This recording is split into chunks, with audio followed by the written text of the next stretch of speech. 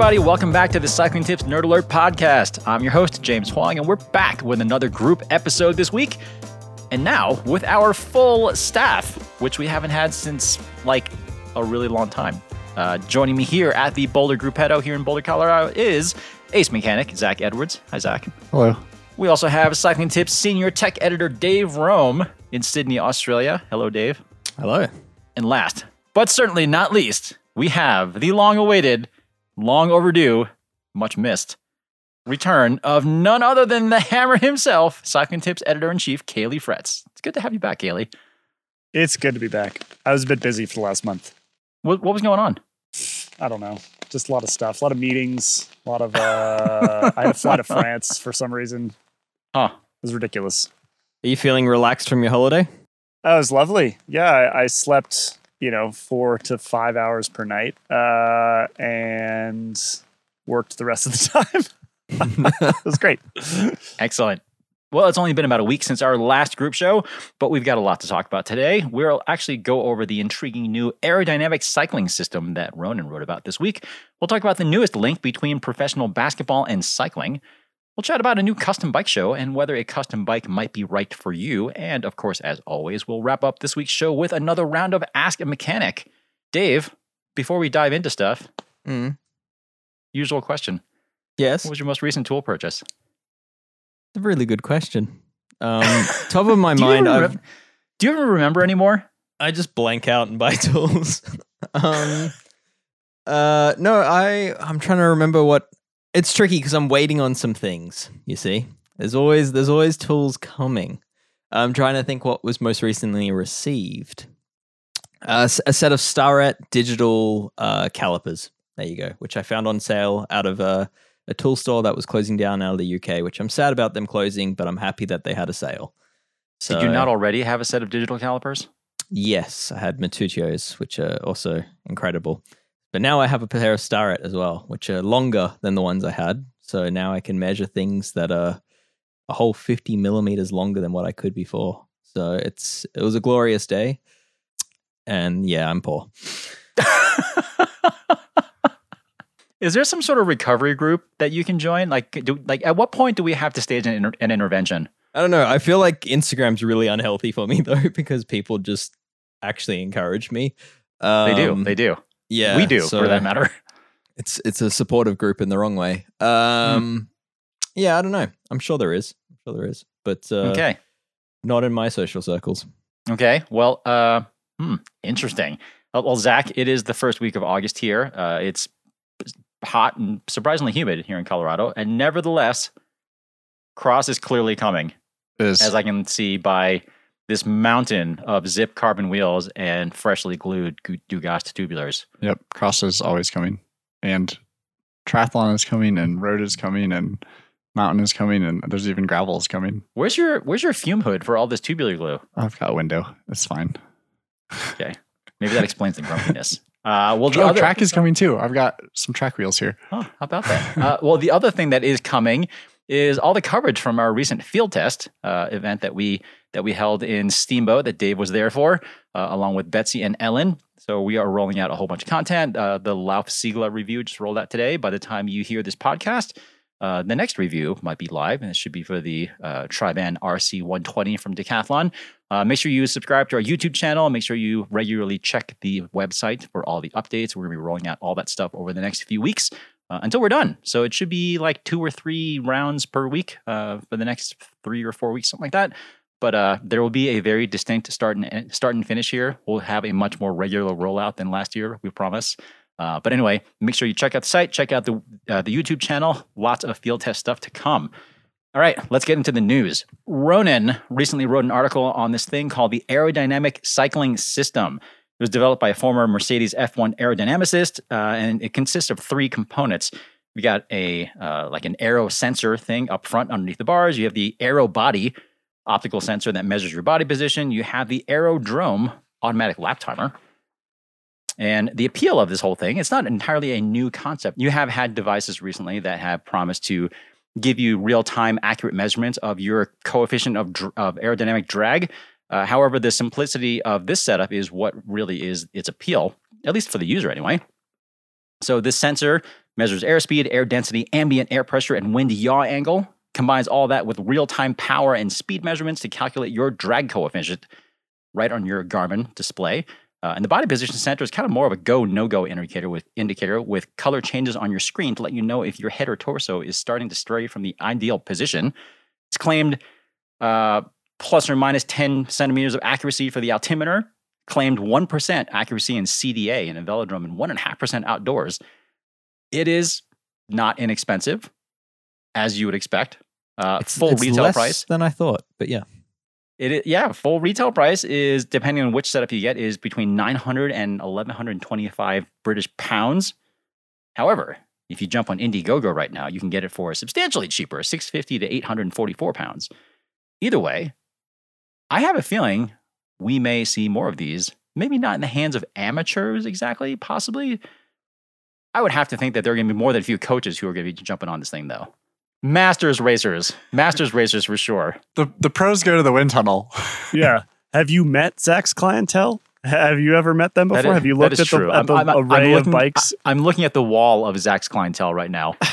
And I should also point out that this giant pile of Zip tubulars with Dugas that are here are for the Boulder Junior cycling team. Right. Exactly. $1,000 for real-time CDA. I think every single Masters racer on the planet is going to have this thing if it works as advertised within a year. Yeah, it's actually not that much money for a lot of the people that will be intrigued by this, and they might even just get it as a toy and play with it for a week and then put it down again, right? Like it's perhaps not going to become part of their regular rotation as it's intended to be, but I can imagine them selling quite a few of these. Kaylee and I have a mutual friend that I guarantee you will buy this. And I know that you can think of who it is. Yes. I mean, the question is, okay, it's $1,000. Like, can a regular person use it and get anything useful out of it and set it up properly so that they actually do get, 1.5% accuracy outside? That's the big question for me. Is like, how useful is it in the real world? That's something Ronan did cover, and he basically suggests that the technology, the accuracy is there, but you need patience with it. It's not going to all of a sudden tell you what combination's faster. You're going to have to put in a heap of time in order to get anything useful out of this. And for that, Ronan kind of speculated that the people that will benefit most from it are really like the trade teams, the national teams, the Olympic teams, basically anyone riding at a professional level that might have a coach that has the time to go through the data while the rider can just focus on doing the laps. And I guess to your point, Kaylee, about the price, I mean, £1,000, realistically, we're looking at what, like 2 hours of wind tunnel time? And that does not include any of the analysis that would come after the actual testing time in a wind tunnel. So as far as the value goes relative to what it would be and like to go somewhere, then it is dirt cheap for, comparatively speaking, for what you get. Yep. I could imagine a heap of brands buying it. And if it works in the real world, then it could be better than wind tunnel time too, right? I mean, one of the things about wind tunnels that we know is you can go dial in a time trial position in a wind tunnel, and then you get half an hour into a 40K TT and you can't hold that position anymore. And you shift into some slightly different position that is significantly worse, right? And that's the kind of thing that you normally, and it's a big part of the reason why professional teams do a lot of like velodrome testing these days, where they can sort of put power down for an extended period of time. But if you could do that just all the time, why not?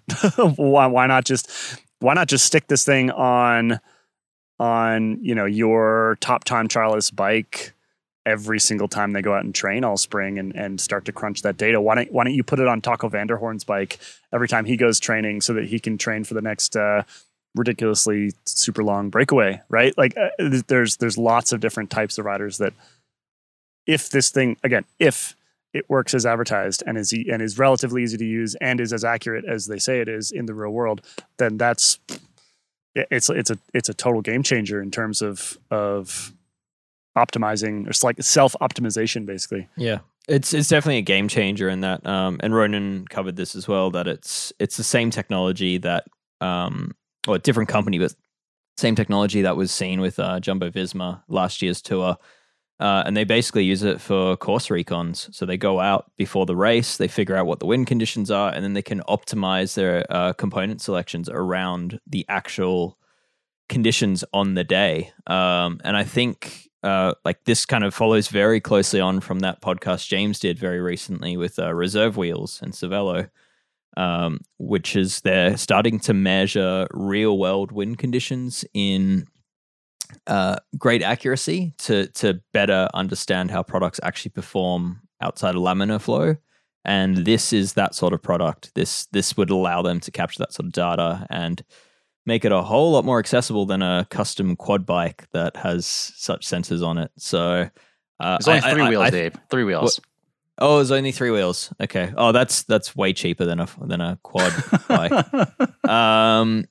Yeah. So I think this is a game changer in racing because we're going to start, perhaps annoyingly, seeing teams optimize for the day, aerodynamically optimized for the day, but also for products as well, because it's going to make brands, even small brands, it's an affordable product that small brands can go out and start doing track testing themselves at better accuracy and with a lower bar.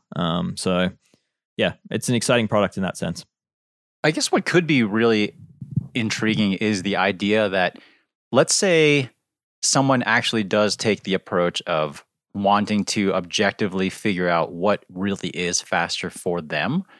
And if enough people were to do that, and enough people were to figure out and really kind of like obviously understand that their own body position is far more important than any of the stuff that they stick on their bike, I wonder, I guess potentially this $1,000 could theoretically maybe keep them from buying a whole bunch of other stuff, right?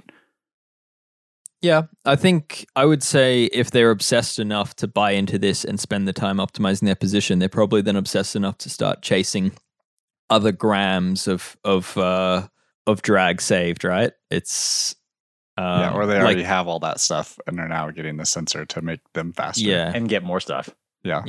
Like a weight weenie doesn't just stop at the tires, right? Like it's, I don't know. Yeah. Well, yeah, true. It's never ending. Okay, yeah, that was a dumb premise. Whoever's going to buy this is just going to buy more stuff. Who am I kidding? All right, well, yeah, it'll be really cool to see what happens with this thing moving forward. I know Ronan has been in contact with the company already quite a bit. I think he might actually be getting a set to try out, or they might be coming to visit him, I think, to do some testing. So that'll be pretty cool to see. I know he's got some Aero wheels in the pipeline and some Aero road bikes. So stay tuned. We might be able to get some interesting data coming soon. So we will find out. All right, moving on to very much non-Aero data stuff. I'm not really sure what to think of this exactly because NBA superstar LeBron James has now become an investor in Canyon Bicycles. There's no official statement as far as how much the investment was exactly, but it was reported to be somewhere in the neighborhood of around $30 million US, which is not nothing. It would be nice to have $30 million to decide to sink somewhere. The big question, however, is where do we think this money is going and like what is it going to be used for? A yacht. $30 million, I don't even think really buys like a real yacht. I think I saw on some other financial websites that $30 million investment values the company at about $750 million. So that gives you an idea of the share of that LeBron owns within that company. And I think there's private equity that is the majority shareholder now. And I believe Roman, the founder, is not a majority shareholder anymore. So I think, I mean, it's my understanding with that investment is it's designed to assist with their growth into the American market, the US market. And I think LeBron, what he brings to it is potentially not just the money, which I believe was someone else's money. He's probably more the face to it. He brings, reach beyond cycling can ever imagine. What I'm really curious about is, I mean, LeBron James has a really strong history in philanthropy, particularly for like underprivileged, at-risk youth, that sort of thing. Yeah. He has donated a ton of money to groups like Boys and Girls Club of America, and like what else? The Children's Defense Fund, another organization called After School All Stars. He's got his own college scholarship program. And he does all sorts of stuff like that. He's got his own primary school that each kid got a bike at one point. Yeah, he does. He has very admirably put in a lot of effort toward trying to equalize some of the inequities that some kids unfortunately are just born into. Mm-hmm. So what I am really curious about is if Canyon perhaps might make some sort of similar efforts.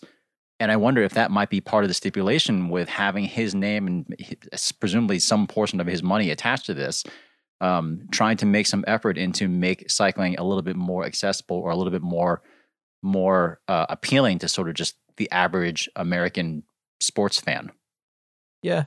I mean, it's a tough one to say because Canyon, while they're price competitive and if anything are helping bring prices of bikes down, at the same time, they're still quite a high-end brand. So it feels, I don't know if I could see them trying to push into a market that it truly makes bicycles accessible to those to people that wouldn't otherwise think about cycling. But yeah, I don't know. I don't have an answer to that. Kaylee, Zach, what do you reckon? Well, I mean, he also just likes bikes. I mean, he was pretty notorious for he used to ride to games. I think that there's a whole string of stories. This is a while ago now. This is like, probably 2012, 2013, earlier LeBron days.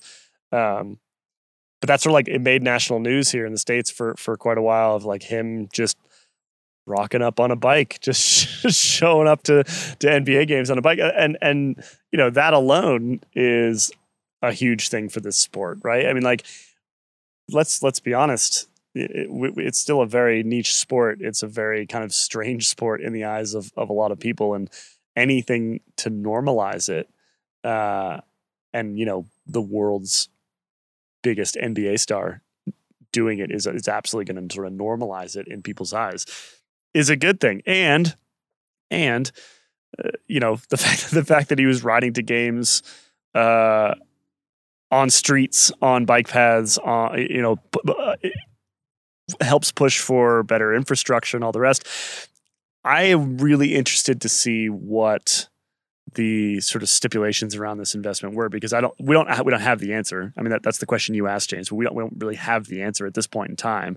But I can't imagine that this is an investment that would be solely for return.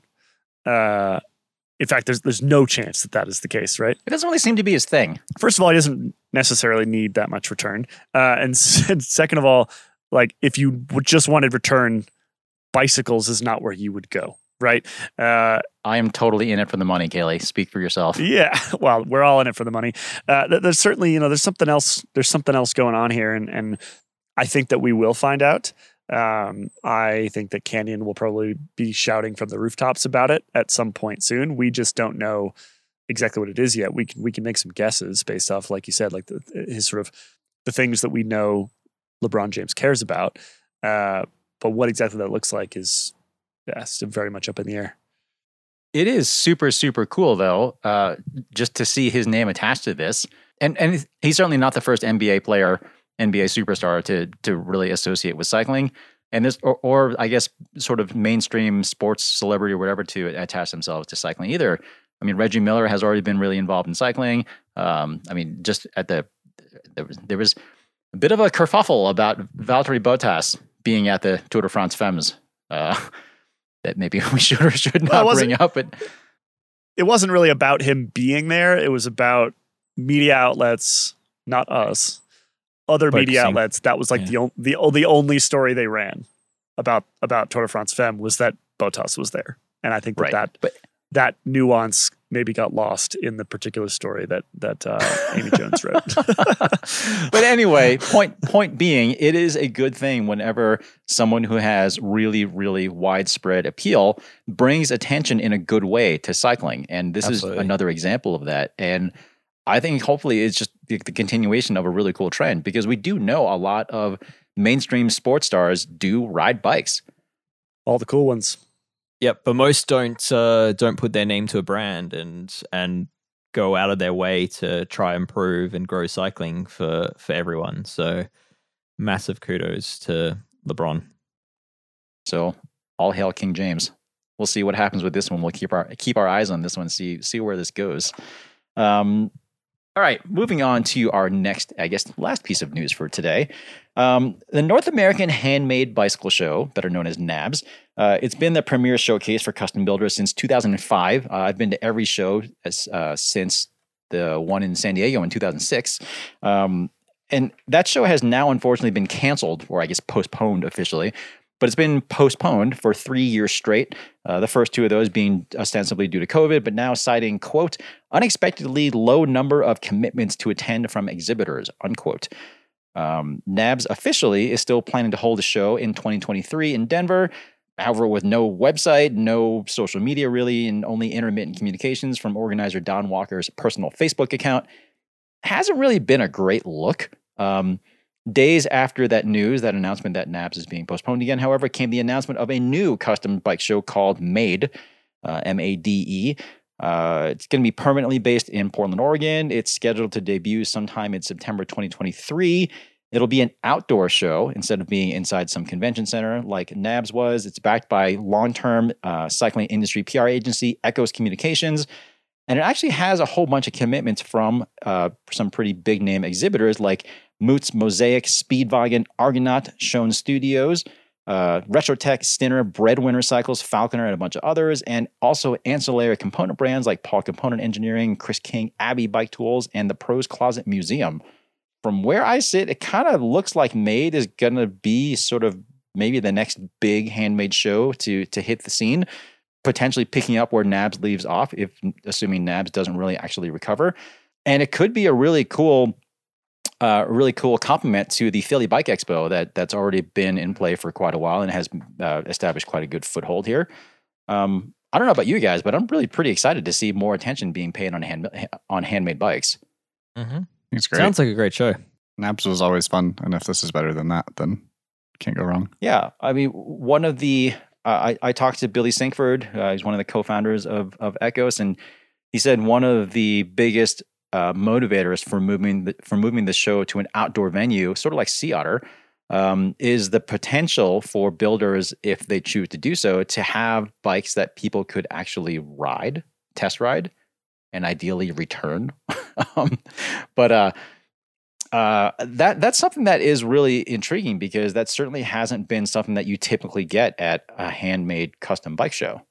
Which to me makes zero sense. Like, I understand that people like to demo Sure. bikes, but like a demo rental bike or whatever, like, is never ever going to be as good. Whether it's a custom bike or a stock bike, it's never going to be as good as one that like Is actually is made for actually you. set up for you, or the geometry is custom for you. Like, I feel like if you are a custom builder doing demo bikes at this show, that's doing a disservice to your bike, because like people are getting a lesser experience than the actual end product would be. Yeah. Well, but it also could be sort of these medium-sized brands like Moots, for example, like potentially Lightspeed. potentially even Mosaic, like anyone who does custom but also does have stock geometry, and that could also help. At least even if it's not the exact fit, even if it's not the exact setup, I think for a lot of people, just the idea that you might be able to throw a leg over a bike that you've barely even seen before, even if it doesn't fit ideally, like that might just get that person so excited about the idea that they might just go ahead and put the money down for an order. I think it makes sense for the brands that are large enough to have those stock geometry options. I know from my point of view, I'm thinking of like the Australian builder scene where the show is basically filled out with customer bikes or upcoming customer bikes, like just freshly finished in time, and the customers agreed to show it. In that And that's case, how it was in NABS too. Yeah. So I think in that case, I think a lot of these makers will be quite reluctant over the whole like, hey, you can ride these things now, and then people wanting to do that. But yeah, I think it will benefit the brands like Lightspeed and Moots and the other brands that are big enough to have the production of stock bikes that they could have a small fleet of bikes.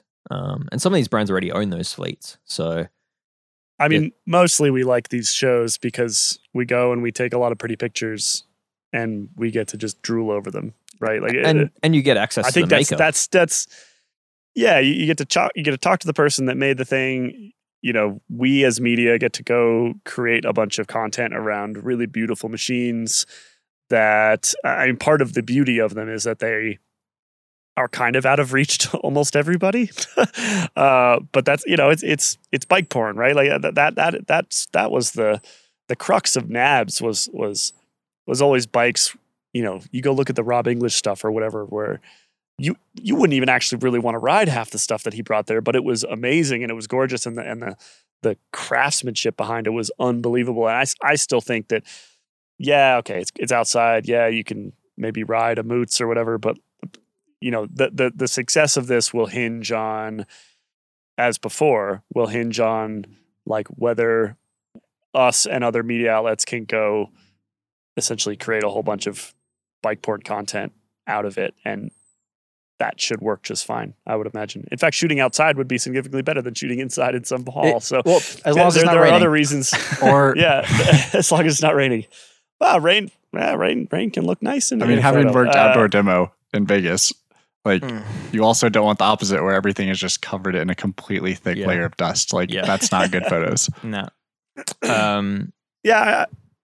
I just think that's the sort of core value proposition for something like this remains unchanged from what Nabs was, and they can kind of pitch it differently if they want to, but it will be successful if we get, and by we I mean like cycling gets a bajillion beautiful pictures of beautiful bikes, because let's be honest, that's what we all want. So James, you wrote an article announcing this and with some quotes in it, and there was quite a few comments that sort of pointed out that this is a bit unfair to Nabs, like Made's kind of stepping in and taking advantage of COVID. And I don't know if this is the right form to say it, but there were rumors in the industry that brands literally do not want to be a part of Nabs anymore. So not all brands, but there were certainly some brands that had pulled out from participating in Nabs because the person that ran the event had made some comments in public that brands didn't want to be aligned with. So I think it's just worth mentioning that there's more to the story, and I think what Made's doing sounds ridiculously cool. The other thing that Made is doing is at least from what I have been told, from what I've heard, from what I understand, they're specifically making it extremely easy and accessible for builders to attend the show. So they've already lined up a partnership with Bike Flights to either subsidize or make free, depending on like the kind of like the size and scale of your operation, whatever, shipping of show bikes to the show. It sounds like they are offering up booth / display space for builders for basically nothing, if maybe just some sort of nominal fee or something. But it sounds like the point is to almost kind of have like a sliding scale. It's like if they know that you are capable of ponying up a fair bit of money to display at the show, then they are going to expect you, or they maybe have some sort of fee where you need to pay a decent amount of money to have your stuff at the show. But if you're just sort of like some first year builder or something like that, you probably will just have a space for free, and you might be able to get your 1 or 2 bikes there for free, which would be really cool. I mean, it sounds like a really good opportunity to potentially get your foot in the door and get your stuff noticed by people. Yep. That'll be tricky. That'll be fun to navigate. Yeah. Very, very tricky. Yeah. Sorry. I've heard of you before, so you have to give me money. Right. Right. I mean, I didn't say this has all been ironed out. Like the custom bike scene's not lucrative. Yeah, I'm not saying it's possible to figure out, but a sliding scale of fees based off of like how many bikes you build every year or something. It'll be based on Instagram followers. It has to be based on Instagram followers. Those are the sorts of details that I'm not going to concern myself with, Kelly. That's not my job here. If this was a media company, then maybe it would just be like, donate what you think this is worth. We'll just go with that. How about that? The NPR model. Haven't we been trying that? Well, we did, and then we put a paywall in, and it works better. So, yeah. Anyway, touchy subject. Let's just move on from that one. So here's what I want to know, though, because I want to kind of expand on something that you mentioned a minute ago, Kelly, about how so many of these bikes at shows like this are just complete unobtainium, super, super expensive, like miles long waiting list, that sort of thing. That's why you go though. Well, that is a big reason why you go. However, that does ignore a massive percentage of this custom hand-built market that is actually accessible, that is more reasonably priced, especially in comparison to the way regular mainstream mass-produced bikes have been inflating in price, especially over the last couple of years. And we have, looking at top-end bikes from any major brand, we're looking at like $12,000, $13,000 US easily. Like no question, like Trek, Specialized, Giant, Canada, whatever. Like everyone has bikes well into the 5 figures. And while I will be the first to admit that almost without fail, the bike that you would get from a custom builder, no matter how nice it is almost certainly not going to be technologically as good as some of these super hyper engineered bikes. I would argue, however, that for a lot of people, having like this perfectly dialed fit and this perfectly dialed ride quality and this perfectly customized look and feel and aesthetic and paint and everything, I wonder if that would make more sense and offer more benefit to most people. Like, what does a custom bike make more sense to a lot of people? Nonsense. Everyone needs aero. Aero is everything. I mean, like, I have a number of bikes, and I have a custom bike, and I have a lot of production bikes, and all the production ones are lighter and faster and more aero and stiffer and a lot of like whatever the descriptor it is, those are more of that.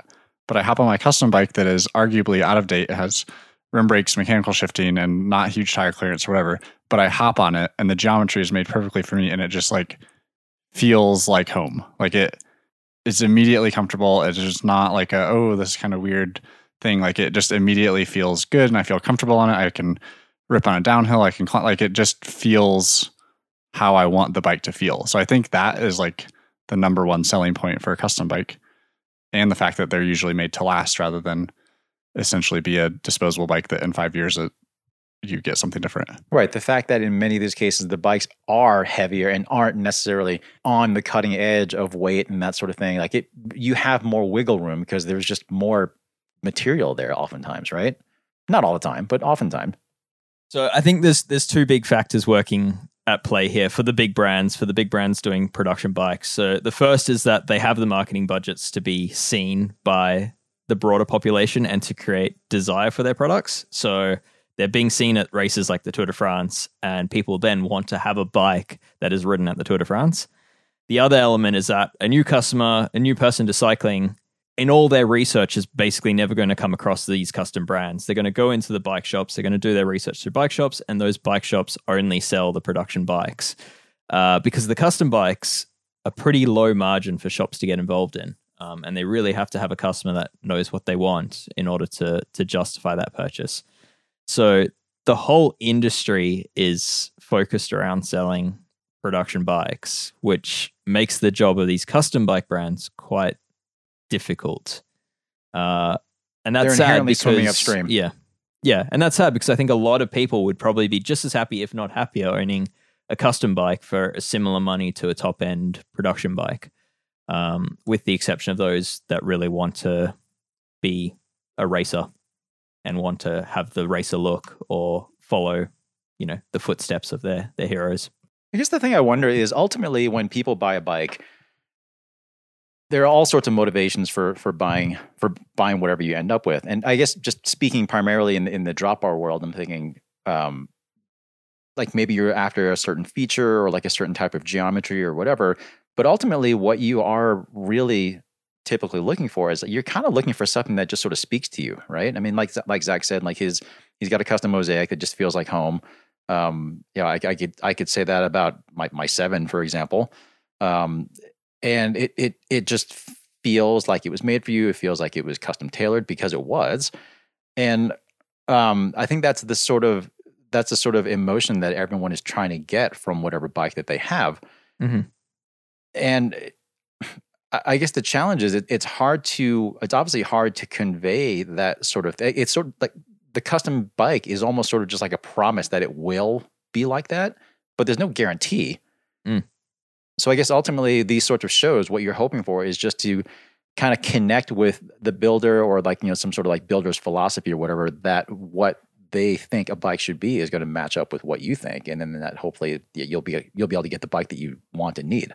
Well, and let's be honest here. There's a fair amount of sort of confirmation bias, post-purchase bias that happens, right? Which is like, you just spent X amount of dollars on a custom bike. If it's not what you want, it was a custom bike. That is your fault. Yes. And so most people will be like, yeah, that I got exactly what I wanted, even if they didn't. Which I think is part of the reason why custom bikes, in the sort of the grand scheme of things, have such a good reputation, is because, well, one, you do genuinely get to have that conversation with the builder, and so generally you do actually get what you want. But even if you miss a little bit, you don't tend to admit it to anybody but maybe yourself. Yeah. And let's be honest, like we just want bikes that get us stoked when we like go out to the garage or go out to the shed or get out of the basement or whatever, pull off our wall in the living room, wherever you store your bikes. When you go pick it up, you just want to feel excited about this thing that you spent a bunch of money on, that you spent a lot of time on. It has to function and do the things you want it to do and turn like you want it to and feel good. But realistically, we can probably convince ourselves that almost any bike does those things, particularly with a bunch of nice parts on it. And so, yeah, it's just you're just buying the feeling, really. I think. And just to be clear, like, there's nothing wrong with that. That is, I have purchased that's what you're that feeling going multiple for, times, right? Yeah, that's the reason why you do it, is because you just want to be excited about the thing that you are pulling off the wall every single time you pull it off the wall. And that's for me what you get out of custom bikes, and it's what you can never get out of sort of big mass-produced stuff, even if the mass-produced stuff is technically better and genuinely excellent. It's the reason why I keep going back to custom builders. The biggest barrier for custom builders that I see is that it's a big expense. There's a waiting time often associated, and that big expense and the fact that you're actually responsible for almost designing this bike, I think that's the barrier. Is a lot of people don't actually have enough confidence in knowing exactly what they want that they're willing to fork out that much money for it. They'd rather buy something off the shelf, assuming that the brand knows better than they do, and then with the ability to resell it if they decide that it's not the bike for them. And I think that realistically scares a lot of people away from going the custom route, which is why a lot of these custom brands have gotten into production frames. Fair enough. But then, I always like to draw these automotive analogies, but then I'm looking at all of these electric vehicles that are coming out of the woodwork. Like how many hundreds of thousands of people have put down a deposit for a Ford F-150 Lightning that have never seen one in person, or this new Chevy Silverado EV, or, who dropped money on this Rivian electric pickup truck that was from a new company that hadn't delivered a single vehicle yet when they put a deposit down. James, have you been looking into electric trucks? Well, I mean, I always read about cars in general. So I feel like you just said electric vehicles and everyone there was a truck. I'm like, well, but because I know what James wants. But those, I'm using those examples because those are the ones that have seemingly elicited the most excitement from the general public and have like the longest waiting list and the longest list of people who have put down deposits. I am certainly not in the market for a $90,000 truck. I am. Nissan Leaf gets my heart thumping. No. Anyway.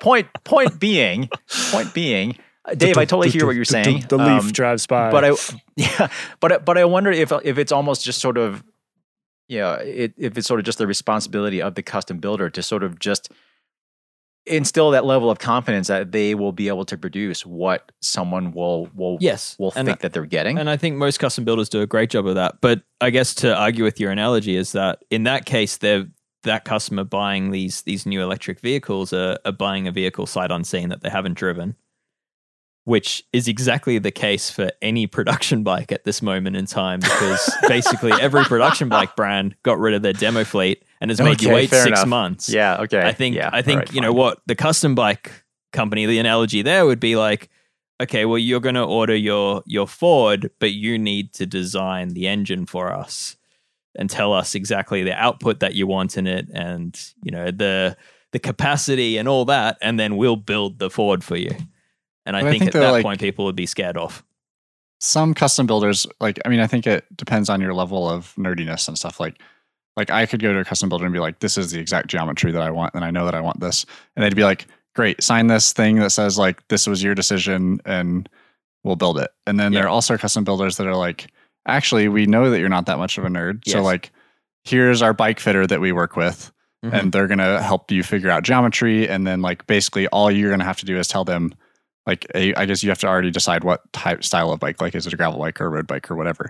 But then like at the end of the day, all you have to really decide is paint. The color. Like, yeah. You're not having to sit down and be like, oh, do I want this head tube angle or this? Like that's not on most consumers. Like No. it can be if you want it to be, but it doesn't have to be. Yeah. Like And most of the time it's you're going to get a bike fit and then deciding what color it is. Yeah, and the best like builders that you meet in person, like the legendary builders that actually meet with you and fit you and everything, give you that service, and that's something that is built into the price versus say a custom bike out of Asia.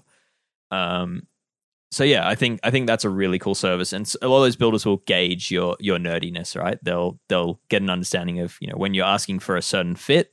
They might be able to gauge and be like, okay, that fit actually makes sense for you. I can do that. Or they might turn around and say, actually, this is my living. I design bikes for life. This is my whole career, and I don't think that's the right call for you. And I would rather make a better bike for you by doing X. It does go wrong though. I remember hearing a story. I was talking to a builder, and a story about this guy wanted a custom road bike, and he was like a crit racer, and he's like, make it as stiff as you can possibly make it. Like, I don't care, just make it as stiff as you can. And the builder was like, that's not a great idea, but if you really want to, I'll do it for you. Sign here. Yeah, basically. And so this guy got this bike, and it was just incredibly stiff. And the dude's like, you're right, this was a bad idea. It's too stiff. It's terrible. Like, let's now build this how you would have said to build it for me. Yeah, instead, funny. like it can go wrong, but usually that's not the builder's Right. fault. I mean, we've all seen custom bikes that end up with like a mountain of headset spacers or something like that. But anyway, I feel like we're starting to talk in circles here. We all like custom bikes. Yeah. But what I'm curious to know is for anyone listening to this, if you had ever considered getting a custom bike for yourself, or if you would be open to considering a custom bike, if let's just say the price wasn't quite as much as you thought it would be, or if you'd be willing to deal with an extra half kilo or kilo of weight or whatever, or however many extra grams of drag, like what would you be willing to compromise to get a custom bike, custom fit, custom geometry? To circle back to the beginning of this conversation, does going to a bike show make you more likely to buy a custom bike? Yes. So let us know in the comments. There will be an associated post on cyclingtips.com. So let us know in the comments what you think, or head over to the forum on cyclingtips.com and chime in. And what electric truck are you considering? Yes, that too. All right. Let's finish up the news segment here. Let's move on. Now that Kaylee's back, we need to do a segment of Ask a Mechanic. Derailleurs, bearings, disc brakes, and rim brakes, sealants and chain loops. Ask a mechanic. I've been studying since my last appearance, and I am now ready to go. Okay. I know all the things now. I read all the instruction manuals while I was gone. Excellent. Did you get a nice French hammer? People tag me every single time there is a hammer, literally anywhere on Instagram. I get tagged in it, so I appreciate that. Please continue to do so. Yes, it's working. How many times have you been sent the Thor toolbox hammer? many For people that times. that don't know what this is, it's Thor's hammer that is made of plastic that opens up into a really shitty toolbox. Sounds great.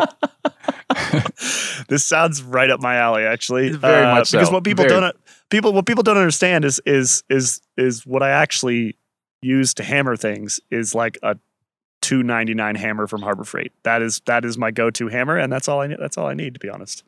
It's in your toolbox that sits out in the rain, and everything's rusty. It's fantastic. Yeah, it's great. Well, anyway, I'm ready for this segment. As always, all of our questions for Ask a Mechanic are coming from our Velo Club members. So if you have been on the fence about joining Velo Club, maybe that'll kind of nudge you over, because then we'll answer your questions on the Ask a Mechanic segment of the Nerd podcast. All right, first question comes from James Ratcliffe. Well, he's saying, this is probably a really stupid question. There are no stupid questions, James, but this is probably a really stupid question. But presumably, I can just unplug a Di2 rear derailleur and then plug it back in again without needing to do any adjustments, right? He said the little boot around the cable perished and fell off, and I want to replace it to stop dust and water getting in. I've never really had to play with Di2, so I'm a little bit lost. Anyone? First of all, there are stupid questions, but that isn't one, I don't think, because frankly, electrical stuff is scary and has gremlins, and you never know. I mean, I know the answer to this question, but I can see how you wouldn't know the answer to this question. So don't undersell yourself and your question with starting it with, this might be a stupid question. It's a good question. Kaylee, you should answer it. The answer is going to be, you're going to be fine. Don't even worry about it. Just go ahead and unplug it, plug it back in. Just one thing is for Di2 cables, when you do plug them back in, make sure you push them in until you kind of get like that little pop. Just that means it's actually clicked into place, because I certainly have run into situations where people have plugged the cable back in, but they haven't pushed it in all the way, and then it kind of just like falls out. And also don't pull it out by the wire. Like use the connection part of it. Yeah, do they still tell you to use the little like tool? The little tool? Like, Yes, they do. fork Oh, yes. tool? Oh, yes. Yeah. Yep. They certainly do. Nah, you don't need that tool. Just yank on it, you'll be fine. The little dust cover thing though is not, I would say that doesn't really do anything. Like it doesn't come on, the only derailleurs it comes with is the mountain bike Di2 stuff that isn't made anymore. I think this derailleur in question is an XT. I think it was an And the XT new Di2. 12-speed stuff. But like all the other stuff doesn't use that, and they're all still waterproof. Like the little dust seal, it's just this rubber material, and it dries out and cracks and then falls off. And yeah, it doesn't You do save anything. yourself like 1.5 grams. Just take it off and leave it off. Yeah.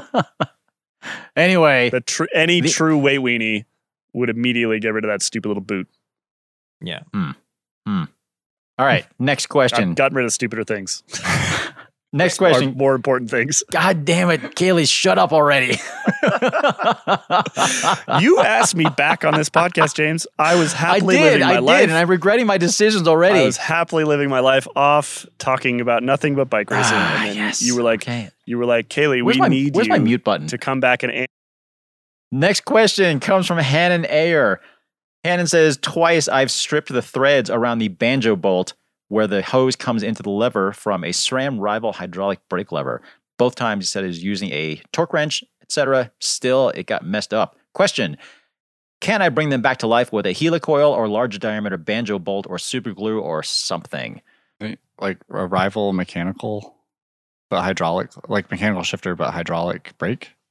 He didn't specify if it was a mechanical shifter or electronic Because shifter. that uses, but like the banjo is underneath like the reservoir cap. Yeah. And it's basically just like a glorified wood screw into plastic. Yes, exactly. I think in either one of those situations, it's threaded into just like Plastic. Plastic. Yeah. There's like, it's very low torque. So if you strip that out, you've done something wrong. One thing that is possibly here, you said that you're using a torque wrench.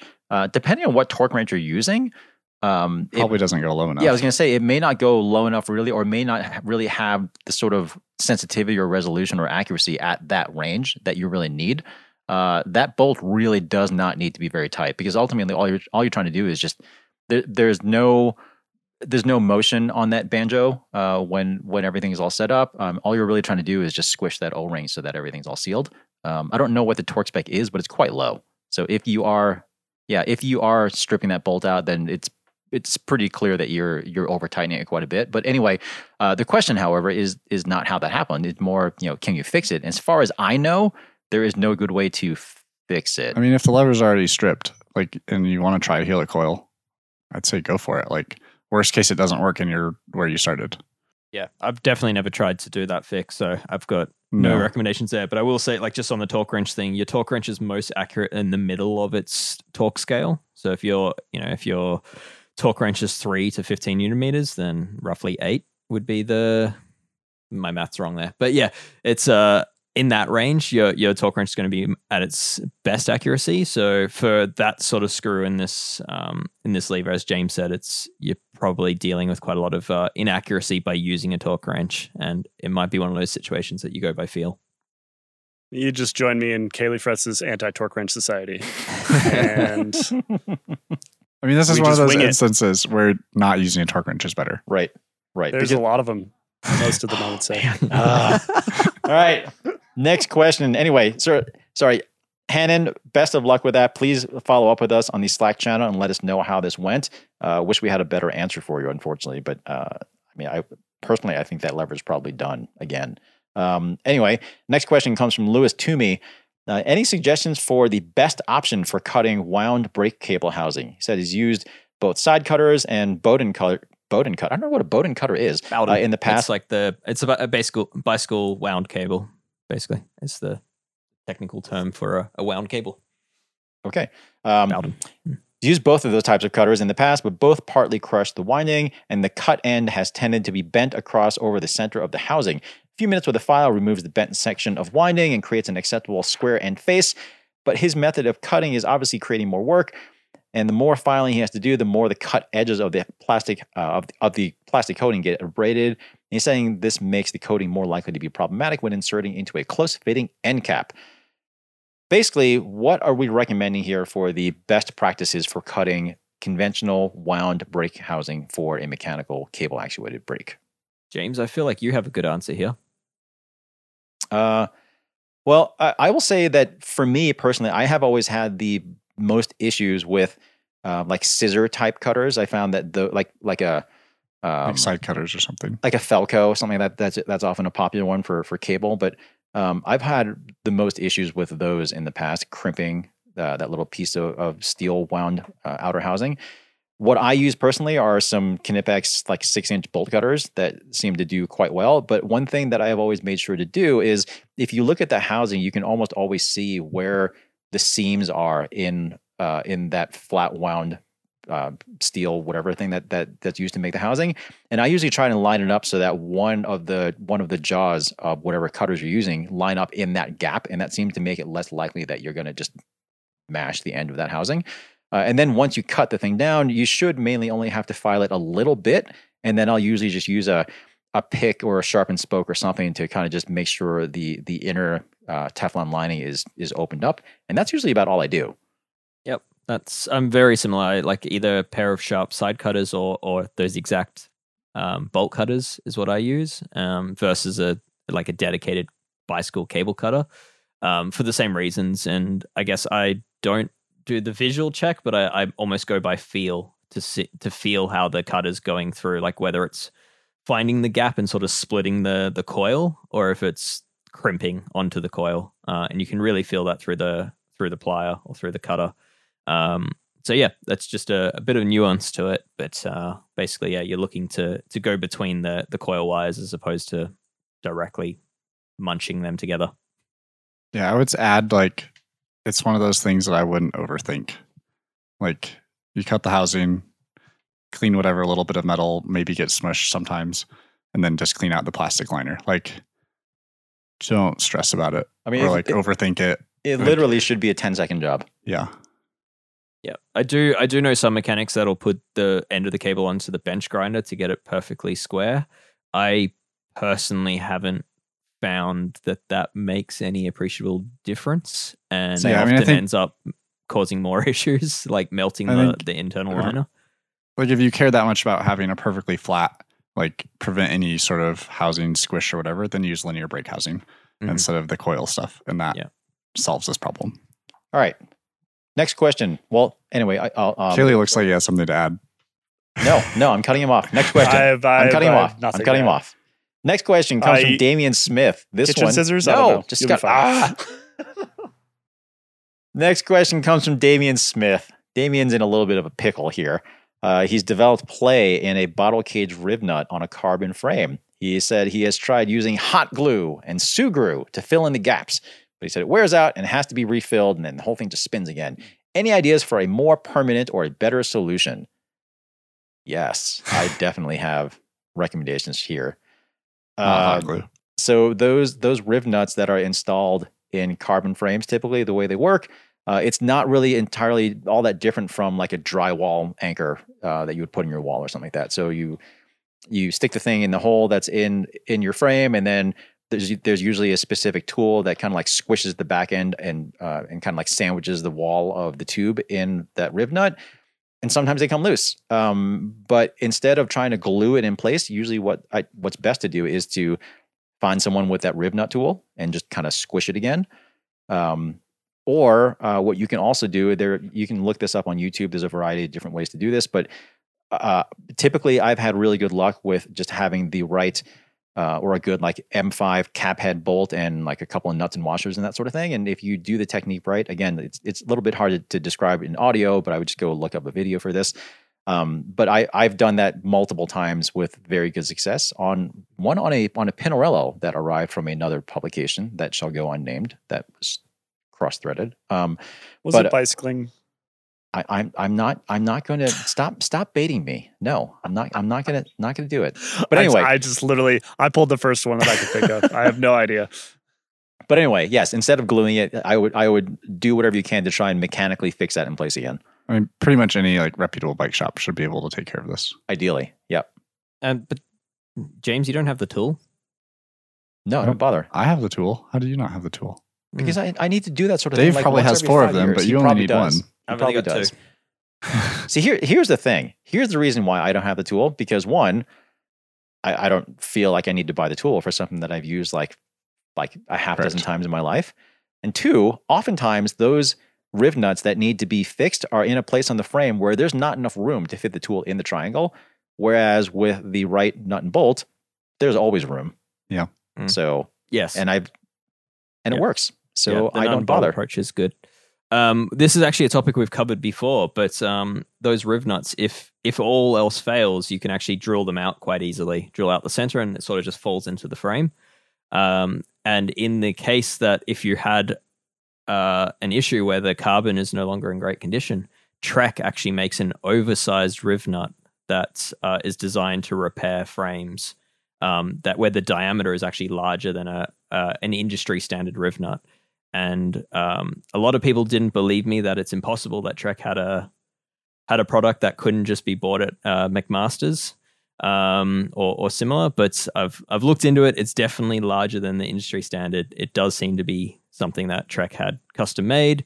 Yes, you can have it custom made, but I think the minimum order quantity is about 5,000. So I haven't gone that route. I did look into it, but a bit too Right. So rich what for you're my saying, blood. Dave, is right now you have 4,999 custom made oversized riv nuts Yes. that are in your bench somewhere. Yes. I mean, we should do a Okay. Kickstarter on this. Why should Trek have all Definitely. the fun?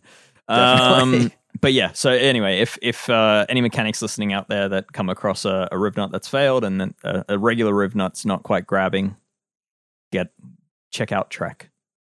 Okay. Our last question for this episode. This is an easy one. This one comes from Ron England. Ron's got a YBN 12-speed chain that he broke to a length that he thought would be fine while messing around with gearing options, but then he changed his mind about the chainring size and now it's too short. Are there any chain pins for adding the links back in, or do I just add in more quick links? Dave? Is Ron England Rob English's alter ego? As far as I know, no, but that would be amazing if it was actually. Because That I mean, would be Rob would just be fantastic. quite embarrassed. He'd be quite embarrassed to have to ask us a question, right? That's- So he might want to just come up with a fake name. That is, I love that. I love that thought. Ron England instead of Rob English. That's fantastic. Anyway, Dave, what's the answer to this question? It's realistically, it's fine to use multiple quick links in a chain. Mechanics might frown upon it and point the finger at you, but it's not going to realistically cause you any issues as long as those quick links are in new condition. What's the maximum number of quick links you've ever had in the chain? I believe there have been multiple YouTube video creators, like content creator people, who have created entire chains Yes. out of quick links. Yes. So That seems excessive. Which is It's a very ridiculous because you have to expensive way to take do it. apart yes, a it completely does. It normal does. chain. But you're doing it for the likes, right? I mean, it's Yes. Yeah. you're doing it for the clicks. I think I've had like 4 in one chain at one point, maybe. Yeah, I think I've had 3. The first one is just 1. The second one was because I cut the chain too short and then realized that, and then I had to add like 1 link in. So I did that, and then I broke it. Mhm. Yeah, I think I've had 3. I will say. Go ahead. I was going to say in my bike shop days, I used to do a fair bit of single speeding, but I didn't have like a frame that allowed for chain tension. So I'd magic link it where you basically find a chain that's the exact right amount of wear, right amount of worn with the right gear ratio, and then you'd get your right chain tension. So I'd be like I mean, if putting you're a slightly bike worn- mechanic and you've not done this, Yes. then you're not a bike mechanic. Yeah. So I would I would sometimes cheat it and join multiple different chains to get. I would say we used to whenever I used to install a new chain at the bike shop back in the day, the chains were always a little bit longer than they really needed to be, almost always. So you ended up with what, like 5-6 links left over, Yep. whatever. Yep. And I used to just have in my drawer on the bench just a little area that had a whole bunch of just leftover SRAM, like PC Nice. 69 or 89 or whatever chains that they were back in the day. And I would just splice them all together to make a chain because I was working as a bike shop mechanic and I did not have money for a new chain. And it worked. I did not die. Was not ideal. I just one more thing to add on this, Ron. One more thing. So I don't know if actually Pedro still makes this, but they used to make a chain tool that had a peening function where it would also mushroom the head of the chain pin. And And not do this to anything other than it can't be chained with the special pin, though. yeah, I mean, You it's not can't tell someone to do that. okay. Fine, Mal, just cut that part. We'll just cut that part out. I think you should do it. I think you should be bold. Nope. I'm- cut Go that out. forth. Cut I'm it out. curious. Were Go you forth were and you conquer. painting Shimano chains? I mean, I We're gonna have to put an explicit rating on this one. probably. I mean, I know I've done that to my own every now and then. Yeah, I'm sure I Yeah, have. okay. Mm-hmm. This is why you had 4 master links in your chain, because you shift and the chain explodes. Well, no, I mean, I will say I did end up with 2 master links in my chain after my mountain bike ride. I mean, this is on okay to Sunday do or on a something. 9-speed chain, but a 12-speed chain, you can't. You No, can't do okay, this. yeah, Mal, just cut that part out. We're just not going to go. I mean, into that was that some part. good banter, though. We could leave it in. Leave it in. Oh, fine, Leave okay. it in. All right. Well, that'll bring to a close this week's episode of Nerd Alert. But as is now becoming tradition, we first want to give a shout out to this week's unofficial sponsor, Filio. Co-founded by Velo Club member Fikret Adelaide, Filio, quote, simplifies saving and documenting site photos and videos for construction, inspection, and more, unquote. Are you a builder and want to visually document a client's house progress? Are you in disaster management or insurance and need to organize images for a site? Use Filio. The system features a user-friendly mobile app that automatically geotags your images and uploads them to a cloud-based folder. You can annotate as you see fit, and the corresponding web dashboard makes it easy to put together timelines and map-based presentations. Check it out at Filio.io. Thanks to the folks at Filio for providing Nerd Alert with absolutely no money whatsoever for this ad. Sold. my favorite thing about these ads is it reminds us that people have real jobs They do. that they have to go do. Yeah, that they like this. That sounds like a genuinely brilliant solution to a problem that none of us will ever encounter in our entire lives.